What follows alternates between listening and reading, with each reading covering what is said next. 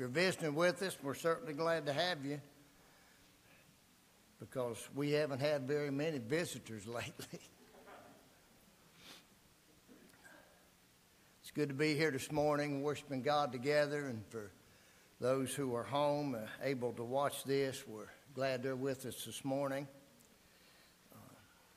Just want to mention today is our special giving day, and like Jerry said last week, there's always something that comes up. When you have a building, a property of this size, there's always things that we have to do. So we do our special giving that we're able to do that. Also, we have several who are sick. Carol Galloway, she's back in the hospital, and she's had a temporary pacemaker put in, and then Monday she's going to have a regular pacemaker put in, and they're still working on her infection. It's not completely gone, so we need to continue to pray for Carol. And the last I heard yesterday evening, Eloise Hayes is still in the hospital. Does anybody know? Did she get out? Well, I heard that she could possibly get out, and I didn't know. So, good. So Eloise is at home. We want to continue to pray for Eloise. And continue to pray for Frank Garlick. He's having a hard time, and let's remember that family in our prayers. And also this past week, we've had a few members lose some loved ones, and we need to continue to pray for Walt Baker and his family, passing of his dad, and Tanya Parker's uncle passed away, and Jim Haney's sister-in-law. And if there's any more, I don't know of it, but we want to continue to pray for them. And Larry Zimmerman, he's got some cancer problems back again, and he's going to be having some more tests, and they want to see how they're going to treat Larry. So we need to pray for Larry Zimmerman. Also, I have a sister that went to the hospital this morning. She has COVID. Pneumonia's got in her lungs, and her husband has it. So I ask you to pray for Susie Picker. It's hard for me to say. It's Susie Picker, and my other sister's father-in-law. They took him to the hospital this morning. His name is Bob Stife, and they live in Columbus. He's had some type of stroke. So if you would, keep that family in your prayers. One more thing. Next week, we've been talking about maybe meeting next Sunday, and we're going to watch how things go this week. And we've been thinking about maybe calling off services from the 20th to January the 17th. Now, that's not a final thing. It's something that we're going to talk about and see how things go this week, because the spread of the virus is really bad in this area. And then with Christmas coming up, people's going to do Christmas, and they're going to travel, and they're going to visit. So we want to do the right thing. We know we've got to put God first, but we have to be safe for a while longer too. So, but we don't know. We'll let you know next Sunday what's going to happen. So if there isn't anything else, let's go to God in prayer. Father, we thank you for this day. Thank you, Father, that we are able to be here this morning, and we pray you'll continue to bless us and watch over us, Father. And help us, Father, to be safe. And Father, but we do realize that we need to continue to serve you. If we're not able to meet here, Father, we need to read our Bibles at home. We need to talk to those who we can. Maybe have some lessons, and Father, the opportunities that we have, if we can watch it on the phone, TV, computer, whatever that may be, Father, we pray that we do that, and we continue to do that. And remember, Father, that our souls are a lot more important than our physical lives. But Father, we just pray that you'll be with us in the decisions that we make. We are mindful, Father, of those who have lost loved ones this past week or so. Father, we just pray that you will bless them, and those that were mentioned here this morning, we pray that you'll comfort them. Give them peace in only a way that you can at this hard time. And Father, for those, Carol Galloway, we pray you'll continue to bless Carol, Father, and that she will get better, and her treatments tomorrow will go good, Father, the procedure. And Father, we pray for Clinton. Clinton's been having some problems, and he's having tests run, having more tests next week. And we just pray that you'll bless that family, Father.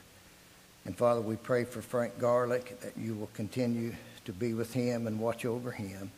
And Father, we pray for Larry Zimmerman with the problems that he has, and with what's coming up, Father, his procedures and whatever they decide to do for him. We pray that you'll bless the doctors and bless him and Becky, Father, and watch over them. We ask that you'll be with my sister Susie, that Father, you'll be with the doctors treating her, and Father, that she'll be better, and be with her husband, Father Joe, and be with Bob Stife, Father, that you will bless and comfort him. And Father, we pray this morning as we worship you, that we will forget everything, Father, and put you on our minds during this next 40 minutes or so, Father, and worship you in a way that you would want us to do. And Father, we pray for our special giving this morning. We're thankful for those who are able to give, and we pray that you'll bless it, Lord, and that we will use it in a way that will edify you, Father, and strengthen the church and our community. We thank you so much for Jesus. In his name we pray. Amen.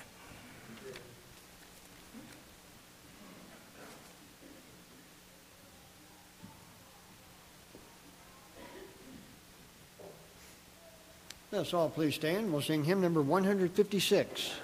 156.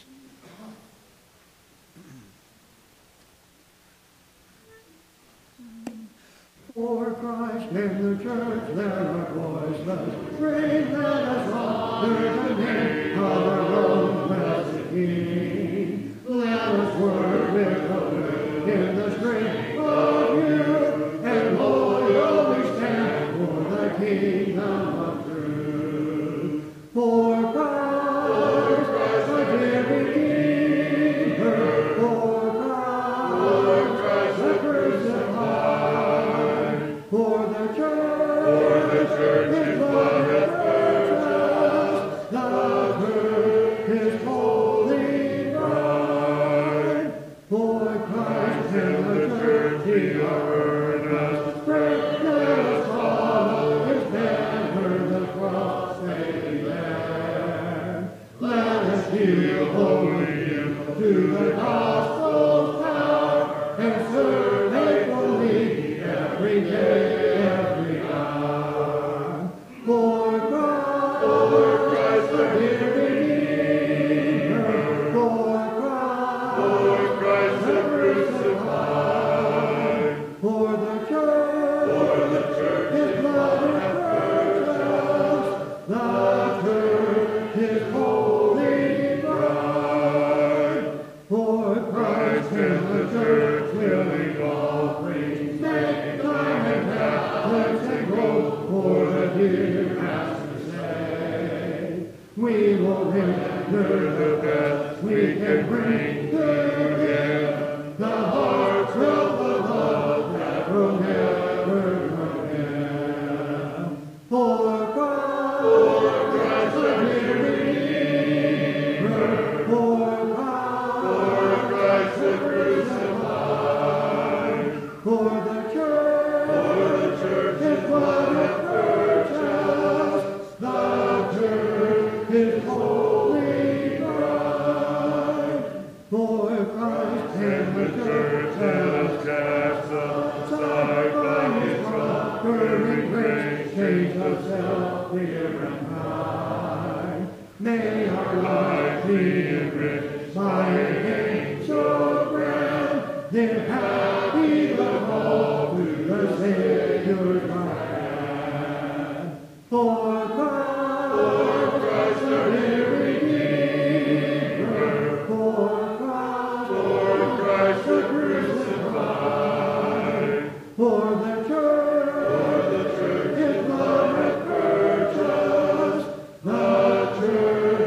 his holy bride. Please seat.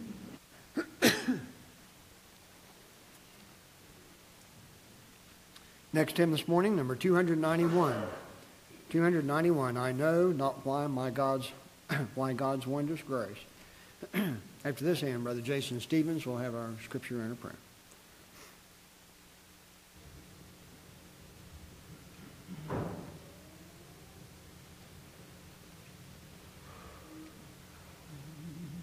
I know not why God's wondrous grace to thee he hath made known, nor why unworthy Christ in love redeemed before his own. By over I believe and have persuaded that he is able to keep that which I committed unto him against that day.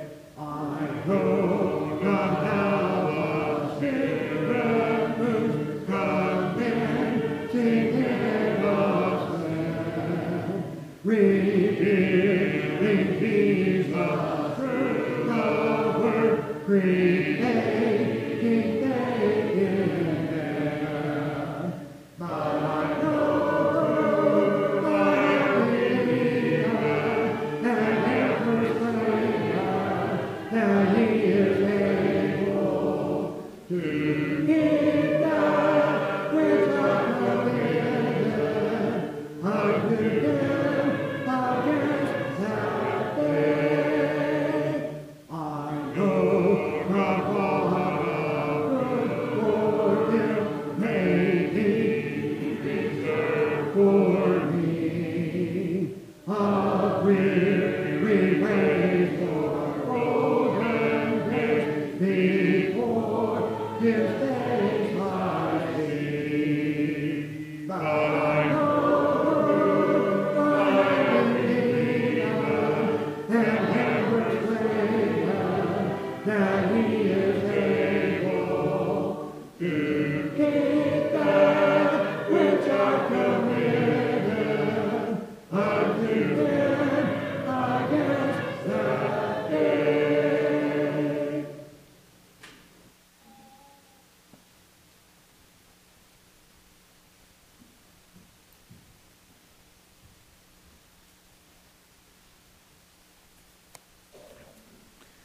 Good morning.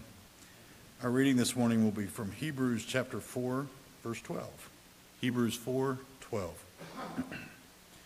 For the word of God is living and active and sharper than any double-edged sword, piercing even to the point of dividing soul from spirit and joints from marrow.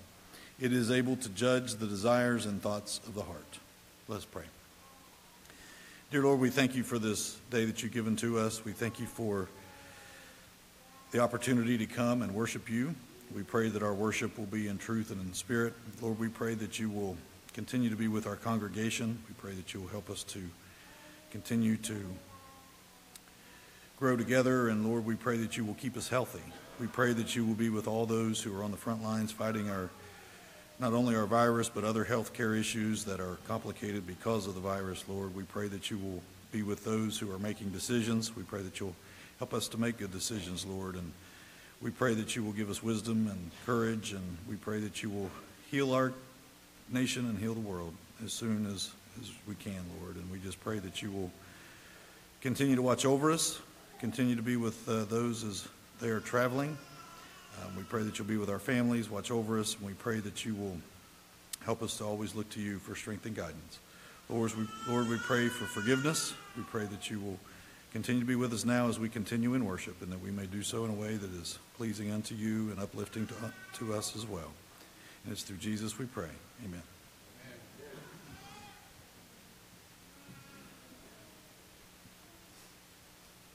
Number 495. 495. Oh, the depth and the riches.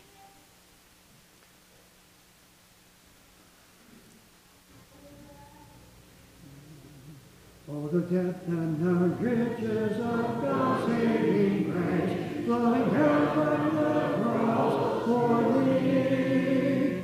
There the death for my sins, by the Savior was slain, in his suffering on Calvary. Oh, the death of such wonderful love, loving heaven's temple and free, and the death for my sins was all paid, in his suffering on Calvary. How my heart bows in his presence today, when I think of his agony. Why is my hand free from the bondage of sin, through his suffering on Calvary? Oh, the death of such wonderful love, loving helpless temple and free, and the death for my sins was all paid, in his suffering on Calvary. Oh, what marvelous mercy, what infinite love, what immeasurable grace I see. By his blood I am cleansed, I am happy and free, through his suffering on Calvary. Oh, the death of such wonderful love, flowing helpless temple and free, and the death for my sins was all paid, in his suffering on Calvary.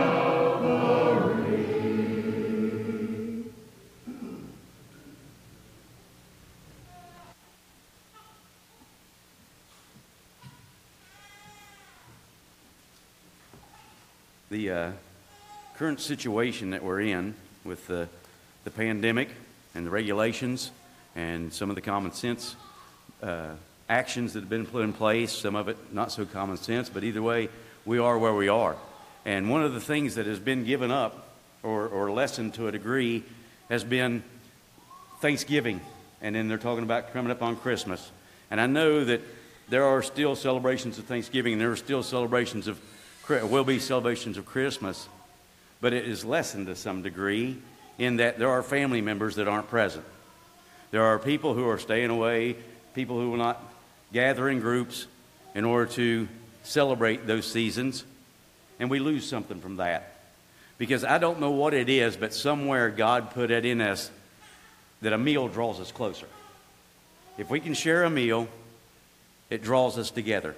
And I can think of memories from when I was a kid and growing up, and even when I've been an adult, of special times there at Thanksgiving dinner and at Christmas dinner.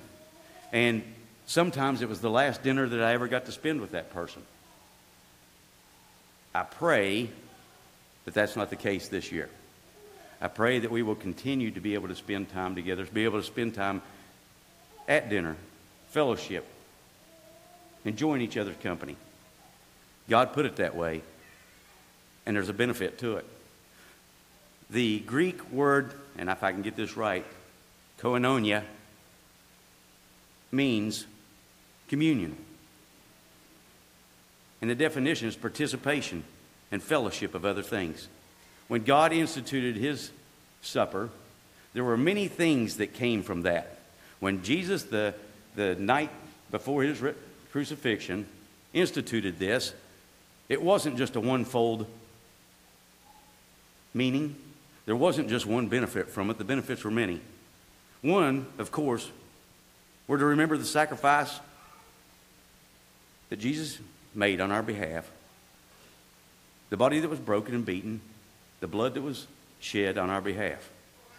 We're to remember that, and we're to show that through this communion, through this Lord's table, his death until he comes back.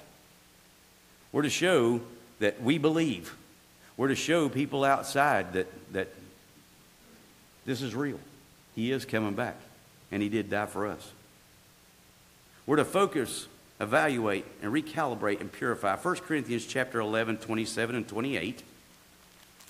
The Bible says, "Wherefore whosoever shall eat this bread and drink this cup of the Lord unworthily shall be guilty of the body and the blood of the Lord. But let a man examine himself, and let him eat of that bread and drink of that cup. For he that eateth and drinketh unworthily eateth and drinketh damnation to himself, not discerning the Lord's body." Jesus knew that we needed a reset. Jesus knew that we needed something that would stop us from everything else that's going on in our lives to concentrate fully and wholly on that sacrifice and on our total relying on Him for our salvation. We take this time to refocus, to repurify, to look at our lives, examine ourselves, see where we have faltered through the last week. Hopefully we've corrected that before now, but if not, this is the time, because this says to correct it before you take this bread and this cup. 1 Corinthians 10:21 says, "You cannot drink the cup of the Lord and the cup of the devils. You cannot be partakers of the Lord's table and of the table of devils."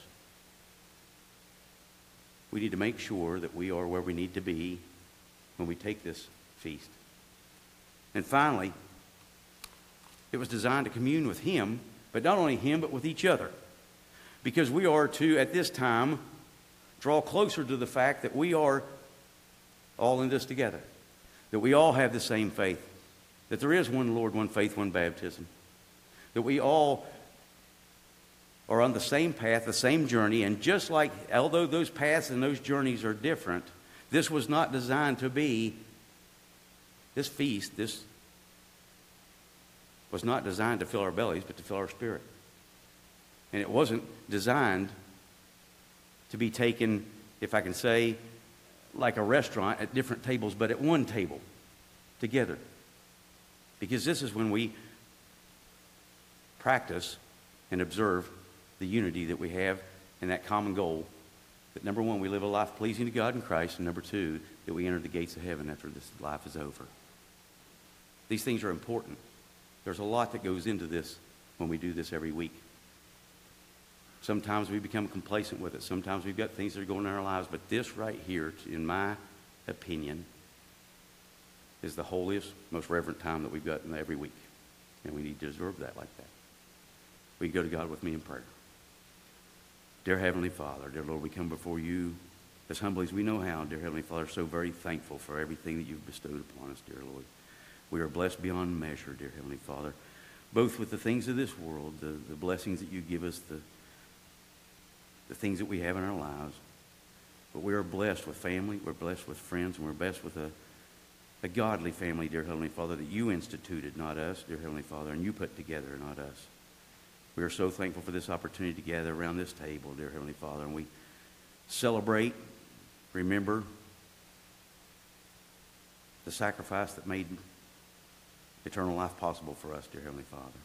Dear Lord, we ask that you be with us as we partake this bread that symbolizes that body that was given on our behalf, dear Heavenly Father. Let us examine ourselves, correct what we need to, and let us take it in a manner that's pleasing to you. In your Son's precious name, Jesus, we pray. Amen.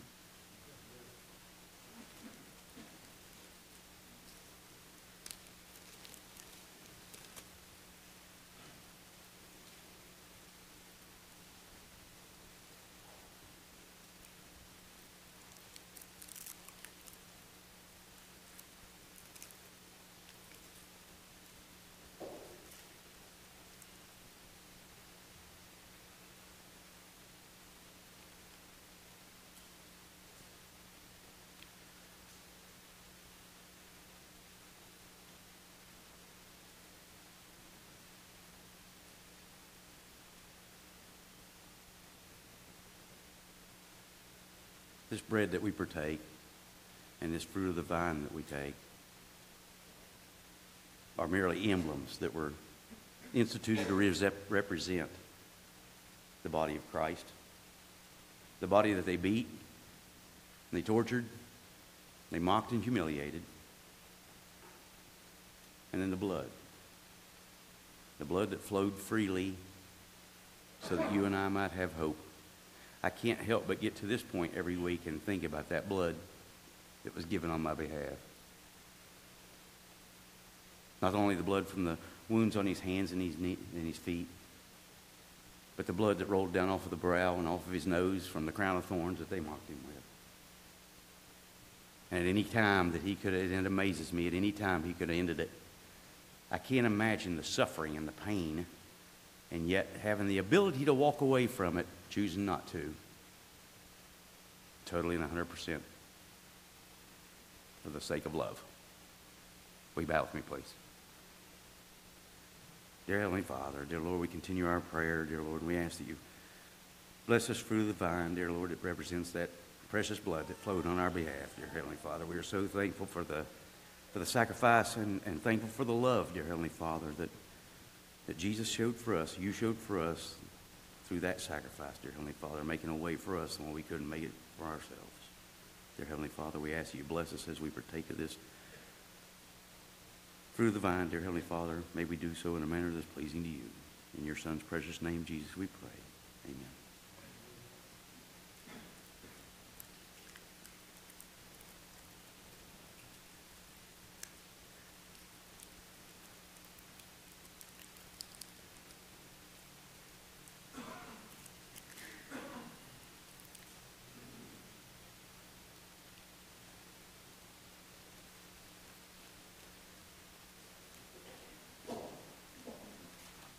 This concludes the communion, the Lord's table, but we have another commandment, and that's to lay by and store.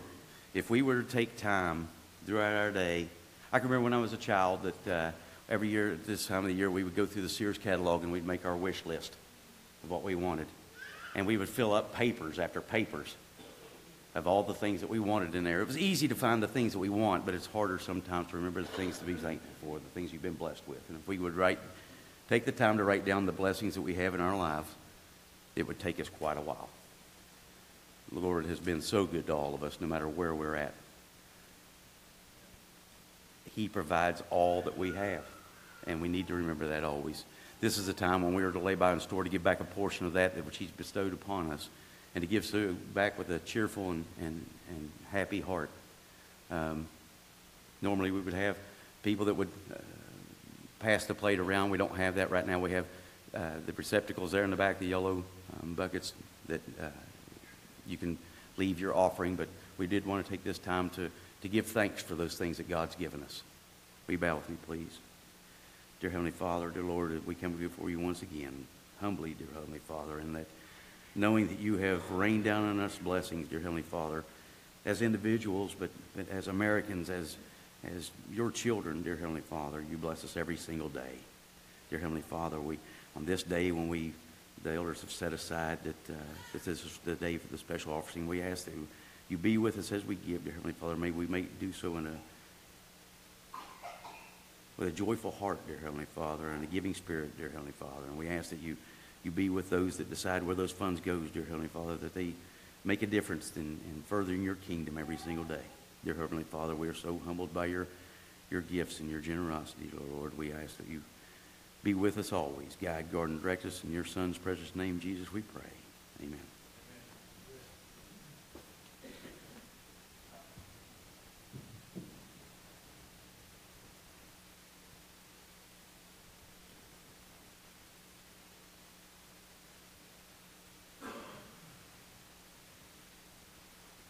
Let's all please stand again. We'll sing hymn number 9. Hymn number 9, A Wonderful Savior.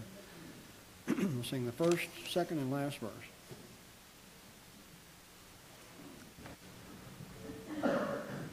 How wonderful Savior is Jesus my Lord. How wonderful Savior is He. He hides my soul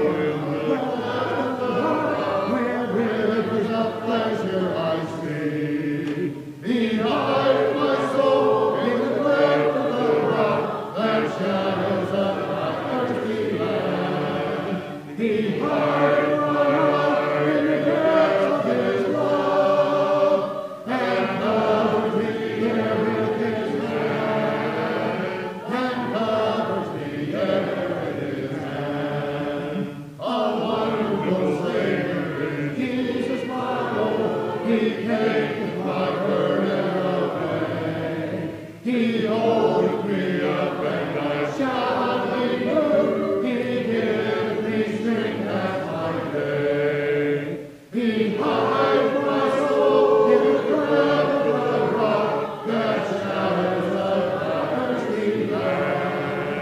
He died for us in the depths of his love, and covered the air with his hand, and covered the air with his hand. When clothed in his brightness and poured our heart to meet him in clouds of the sky, his perfect salvation is won and gold.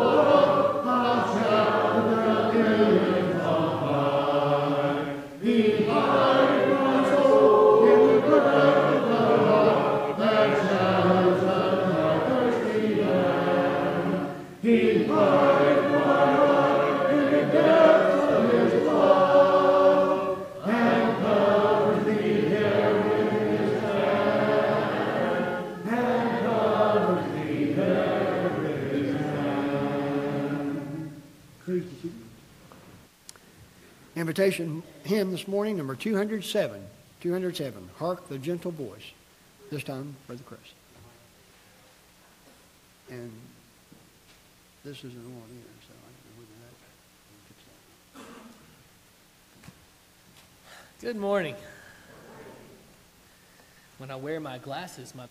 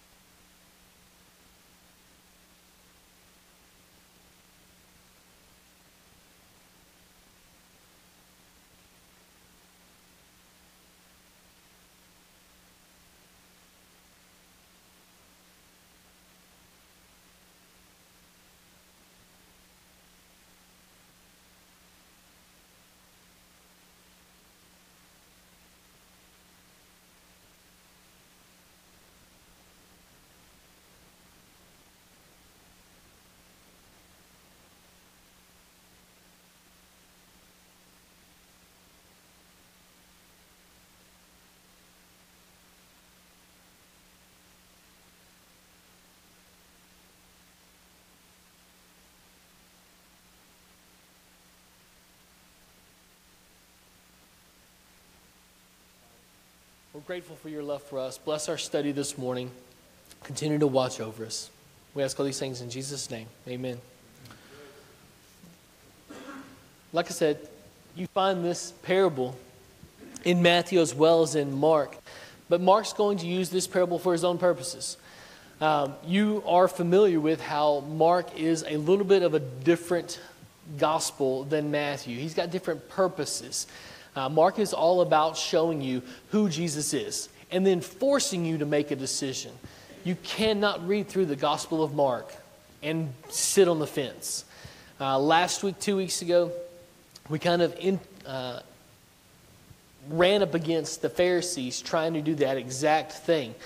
They wanted to see Jesus, hear his teaching, see his miracles, and not make a decision on who he is. And they couldn't do it. It's impossible. They actually ended up making a decision against Jesus and working with their arch nemesis, for lack of a better term, the Herodians, looking for a way to discredit Jesus. So they had made a decision about him already. You can't read through Mark and not make a decision about who Jesus is. Mark will not allow that. So this morning, as we walk through this parable of the sower, again, it's something that I'm sure that you're familiar with. We'll kind of open up your eyes, stretch out your understanding this morning of this parable. And I think Mark has a very powerful point for us today. Like I said, if you read through Mark chapter 4, this is pretty well caught up with these three different parables. He's going to explain the parable of the sower in Mark, just like he does in Matthew. If you go back through and you put these accounts side by side, you won't see any differences. They are almost the exact same. But he's going to explain this parable of the sower. And then these next two parables, he doesn't explain. The parable of the seed growing and the parable of the mustard seed, he just kind of leaves out there. Now, that's kind of interesting, right? So why would he do that? Why would he do that? Well, look down to verse 10. Mark chapter 4, verse 10. He's already given the parable of the sower. He's not explained it yet, but that's coming in the following verses. But listen to why he teaches in parables. Because that's the question we're kind of talking about now. Why are you doing this? Why teach in stories? The apostles had the same question. Verse 10 helps us answer that question. And when he was alone, those around him with the 12 asked him about the parables. And he said to them, to you it's been given the secret of the kingdom of God, but for those outside, everything comes in parables, so that they may indeed see, but not perceive. And they may indeed hear, but not understand, lest they should turn and be forgiven. It's kind of interesting, right? So why does he teach in parables? Well, he teaches in parables to force you to dig.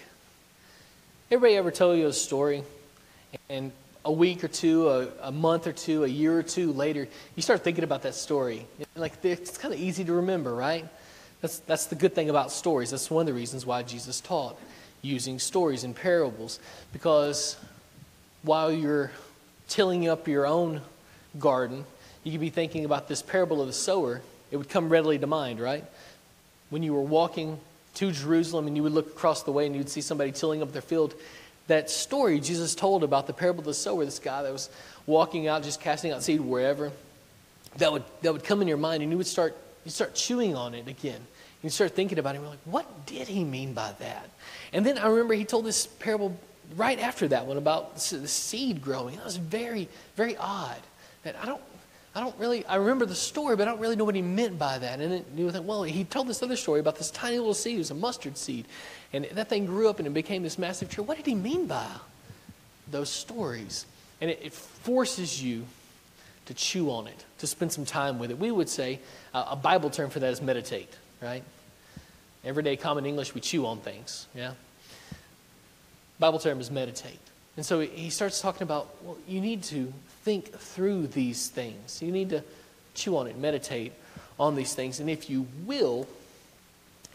willing to put in the work of thinking through this teaching, God will bless you. He'll give you more understanding.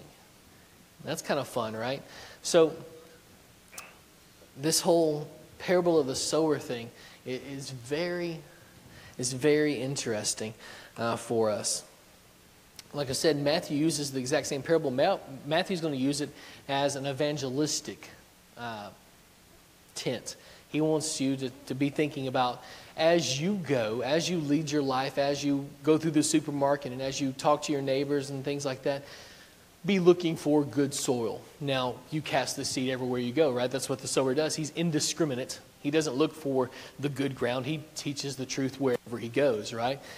Cast the seed wherever. And some of it falls on good soil, some of it falls on less than good soil. But that's kind of what we do. When we approach Matthew's parable of the sower, we take away from that parable the fact that we just need to teach everyone. Good soil, bad soil, it's not for us to decide whether they're good or bad soil. It's for us to teach. We got that.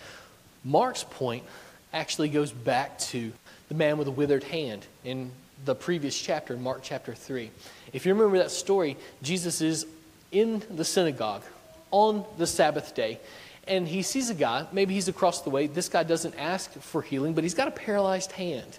And Jesus sees this guy across the way in the synagogue, and he says, hey, come here. I'm paraphrasing. Go back and read the story for yourself. Mark chapter 3.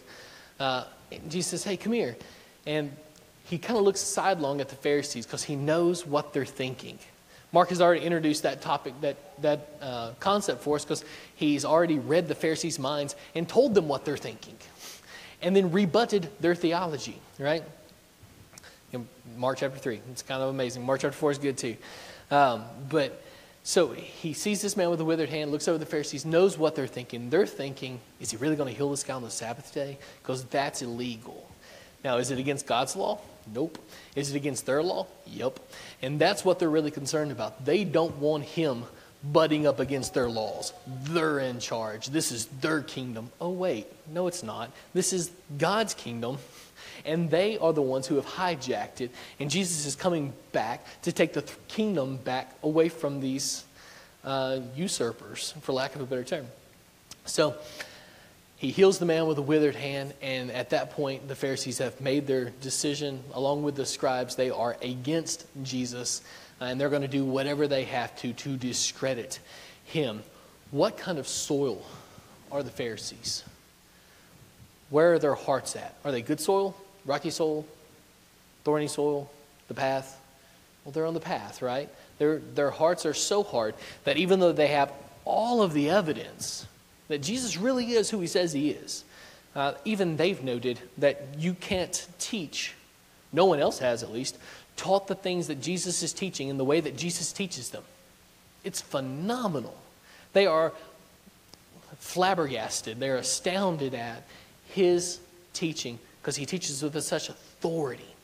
But also, they're astounded, amazed by his miraculous power.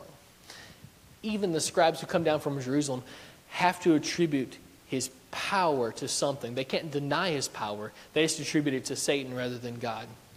And so, these guys' hearts are hard. They're the soil that's on. Their hearts are on the path. It's the hard, packed down soil. You know, that even though they have all the evidence, the truth won't sink down into their hearts. If you got your copy of the bulletin this morning, on the front page, I put a little article there talking about hearts and some questions there that I'd like you to run through this week that I think will be beneficial for you. But read through that and try to find people in Scripture whose hearts match up to the different types of soils that you find here in this parable of the sower. But the Pharisees' hearts, they're hard. Even though they've seen all the evidence, it just won't sink down into their hearts. They won't allow it. Why? Well, because this is their kingdom and they're going to keep it. No matter what it costs them to maintain their death grip on Israel, they're going to keep this. And if it demands killing an innocent man, they're okay with that. That's what it's going to come down to. So their hearts are hard. Throughout this parable, Jesus is not telling you to look at other people's hearts. You're not trying to self-diagnose, or you're not trying to diagnose other people's hearts. You're trying to diagnose your own heart. In Matthew, you're looking at other people's hearts. That's what he tries to teach with the parable. There's lots of different soils, and people are going to accept the word or not. And you, as the evangelist, kind of cast out the soul, no matter what kind of soil you're casting it on. But in Mark, he says, well, there's different kinds of soils. There's different kinds of hearts. Some people accept, some people don't. Some people do, but then fall away very quickly. And so he says, what kind of soil are you? Remember, Mark is forcing you to make a decision. He demands that you make a decision on who Jesus is. And this parable is right at the very center of Mark's claim, his cry to you, make a decision.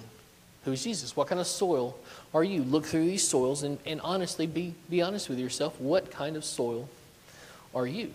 Diagnose your own heart. Are you the path, thorny ground, rocky ground, good soil? So which one are you? The next parable he tells is this really interesting parable about the seed growing. All three of these parables are connected. They don't all mean the same things, but they're all in the same line of thought. So we've already seen with the parable of the sower, we have to diagnose our own hearts. We look inward. Instead of outward, we look inward. And we honestly take a good, long, hard look at where our hearts are. We say, well, what do I spend all my time on? Maybe that's a pretty good way to figure out where our hearts are. You know what the Pharisees spent all their time on? Looking for a way to discredit Jesus. Even though they'd seen all the evidence, they were looking for a way to discredit Jesus. And so it's a pretty good way for me to figure out what my heart is, what kind of soil my heart is. Where do I spend all my time? If I spend all my time in this book, if I spend a lot of my time in prayer, if I spend my time surrounded by members of the church here, if I spend my time working through the spiritual disciplines, looking for ways to be generous, looking for ways to be kind? Or do I spend my life doing something else, anything else? That anything else will crowd out this. If you go back through and you look at this parable of the seed growing, let's just read it. It's very short. He says in verse 26, it's Mark 4, verse 26, he said, "The kingdom of God is as if a man should scatter seed on the ground." Now, stop right there, because we have to go back through and remember, what is the seed? Well, in these parables, in these three parables, the seed is the word of God, right? And what's the soil? Our hearts. Okay. Verse 27, he says, "He sleeps and rises night and day, and the seed sprouts and grows, he knows not how. The earth produces by itself first the blade, then the ear, then the full grain in the ear. When the grain is ripe, at once he puts in the sickle because the harvest has come." This is talking about the process of growth. The process of growth. So if you write in your Bibles, maybe mark a line for the parable of the sower and talk about which soil am I. It's a self-diagnosis. It's a parable that helps me diagnose my own heart. If you're writing your Bibles, maybe make a little line right here at the parable of the seed growing. This talks about the process of growth. Am I willing to put in the work to be who I want to be, who God wants me to be who I need to be? This doesn't happen just by happenstance. You are not going to become the Christian you need to be just by, if the only time you open this book and think spiritual thoughts or when you come to this building, it's not going to cut it. It's not going to work. You're not going to grow like you should. Like Gary was saying this morning in the opening, that takes time on your own. Reading through Scripture, praying, surrounding yourself with like-minded people who are forcing you, like Mark, to make a decision on who Jesus is. Here in this parable of the seed growing, he says the guy sleeps, he rises at night and day, and the seed sprouts and grows. He doesn't know how. So if you put in the work, what happens? Well, God grows you. He starts transforming you more and more into the image of Christ, doesn't he? Do you understand how that works? If you do, see me after services because I want to know. I don't understand how that functions. I know it does. Right? I know it does. And is it important that I understand all the particulars of how that functions? No, it doesn't matter. It's kind of like the farmer with seed. Do you have to really grab a hold of how that works? It's not really all that important, is it? The important thing is that it actually works. When you plant the seed grows. Do you have to know all the botany and all that stuff and how that functions? Nah, it doesn't matter. The important thing is that he puts in the work. He will transform us as long as we're putting in the work ourselves. He'll hold up his end of the deal as long as we hold up ours. Right? That's the process of growth. You want to put in the work. You want to grow, mature inside of Christ. It takes time. It takes time. Some of us want it right now, right? Maybe when you were younger, especially when you were younger probably, you wanted it right now. I want to be able to understand this passage, and if I can't understand it right now, I get a little frustrated, right? You ever been there? Maybe some of us that are older are in that same boat. I want to understand right now, and I just can't grab a hold of it. Maybe it's not a passage. Maybe it's a point of practicality. Why is this thing happening, right? I think we've all asked that this year. And if I can't grab a hold of it right now, I get a little frustrated, right? Stick with it. I think that's Mark's encouragement to us. Stick with it. So he says, this is how he puts, stick with it. It's in verse 28. The earth produces by itself. And by itself is kind of a misnomer. He's saying automatically. It happens automatically. First, the blade. He says there's a process. First, the blade. And if you guys have ever grown a garden and you went out to the garden and you're like, I don't see anything. We planted a garden the last couple of years, and my kids will do that. We'll plant the seeds, and especially Titus will go out there and he plants these massive sunflowers. And he's done it the last several years. But he'll put the seed in there, and he'll go out like next day or next week, and be like, I don't see anything. Like, well, yeah, but it takes a process, right? It takes a little bit of time for this to happen. That's exactly what Mark is saying. He says, first the blade, then the ear, then the full grain in the ear. There's a process to this growth thing. It doesn't happen very quickly. It takes a little bit of time. So stick with it. Don't get frustrated. Paul in Galatians 6:9 would say, don't grow weary of doing good things, right? If we put in the work to grow, guess what will happen? God will hold up his end of the deal, and he'll start transforming us more and more into the image of Christ. We get frustrated, or we get lazy, and we don't put in the hard work, what happens? There's no transformation, because we didn't hold up our end of the deal. So, what kind of seed, what kind of soil are you? Are you good, or are you not so good? Second thing is, have you put in the work? Listen to this third parable, the parable of the mustard seed. We don't have time to run through this parable, to read through all of it. But I'm sure you are aware of how this parable goes. Jesus says there's this tiny little seed. And if you've ever, you should go home and Google mustard seed. These things are tiny. And then go home and Google mustard tree or bush. I don't know what the technical term for that thing is. Remember, botany's not my strong suit. But he says, this tiny little seed, I mean, you could hold 500 of them in the palm of your hand. He says, this thing grows up into a massive tree, so big that birds can come and rest in its shade. Multiple birds can build nests in this massive tree. So he says, essentially, don't allow any of this other stuff to get in your way. When we plant our garden, we plant Tyus's sunflowers back in the back. You know why? Because they provide an immense amount of shade. And so everything else will die if they're sitting in the shade of those things. You ever planted a tree? You don't plant it in the middle of a forest, right? You plant it so it can grow, so it can have some sun, so it can get the nutrients that it needs. Our faith is exactly the same way. If you don't work your faith, if you don't put in the time to grow, you're not going to grow. That's what that first parable is about, the parable of the seed growing. But if you put in the work to grow spiritually, but then you also put in the work to grow in this way, then this thing starts overpowering your spirituality, doesn't it? And it depends on how many of these things you got and how many of them you love, how well you love them. But if you love these things a whole lot, and there's a whole lot of them, it starts overpowering your spirituality. And if you want some confirmation for that, go back through and look at the thorny soil. Check out what he says about the thorny soil. In Mark chapter 4, verse 17. And they have no root in themselves, but endure for a while. Then when tribulation, it's one of those things that crowds out your spirituality, or persecution arises on account of the word, immediately they fall away. Check out the thorns. And others are the ones sown among the thorns. They are those who hear the word, but the cares of the world. It's one of the things that Mark says can choke out our spirituality.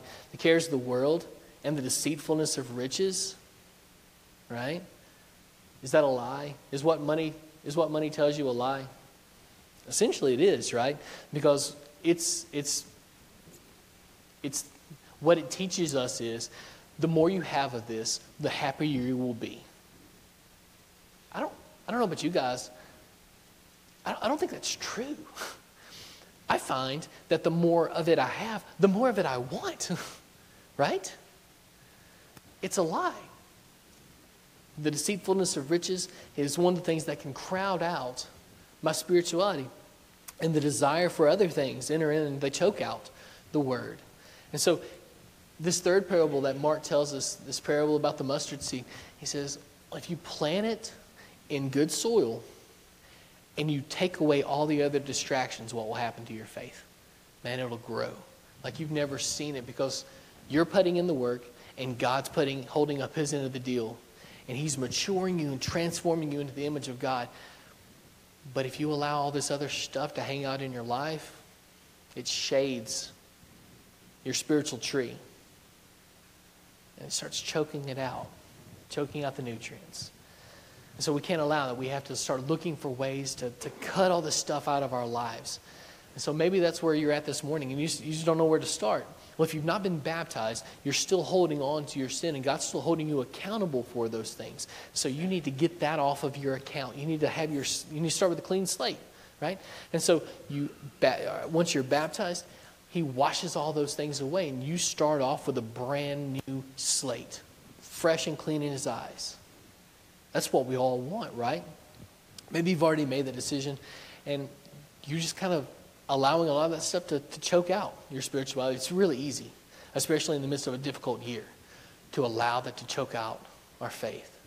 Maybe you need the prayers of this congregation to become stronger, to focus, to put in the difficult work of growing spiritually. We want to aid you in any way we can. If you have any need, won't you come as we stand and sing?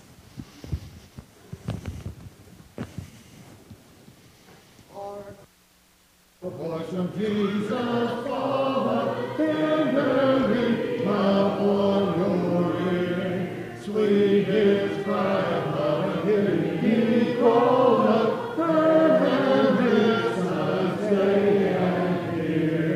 Ye that labor and toil heavy upon your dear Lord's breast, ye that labor and toil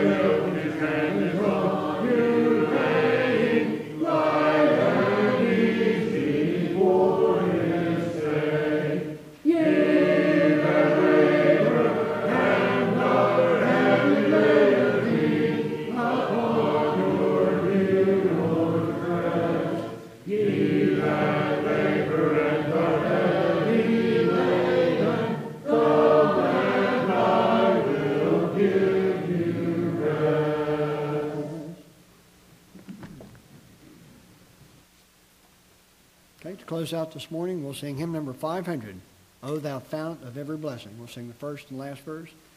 And after that, Brother Blake Trevathan will lead us in prayer.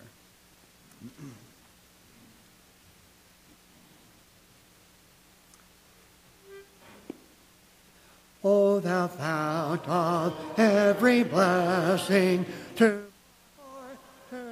sing Thy grace, streams of mercy, never ceasing, call for songs of loudest praise. Teach me ever to adore Thee. May I still Thy goodness prove, while the hope of endless glory fills my heart with joy and love. Oh, to praise how great Thou ever gave I strength to Thee. Let Thy goodness like a feather bind my wandering heart to Thee. Never let me wander from Thee. Never leave the God I love. Here's my heart, oh, take and seal it for Thy courts of love.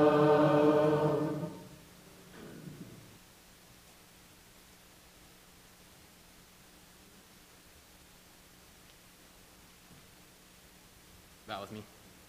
Dear God, thank you for this day and everything you've given us, and thank you for Jesus on the cross to forgive us of our sins, and thank you for Chris for bringing us the lesson today and help us grow our faith, and thank you for letting us all being able to come here today and learn more about you and help us go out and spread your word to everybody. And please be with us all during the holiday seasons and help us stay safe and also be together as families and friends and help us spread your word throughout everywhere. And thank you for all of our blessings. In Jesus Christ's name we pray. Amen.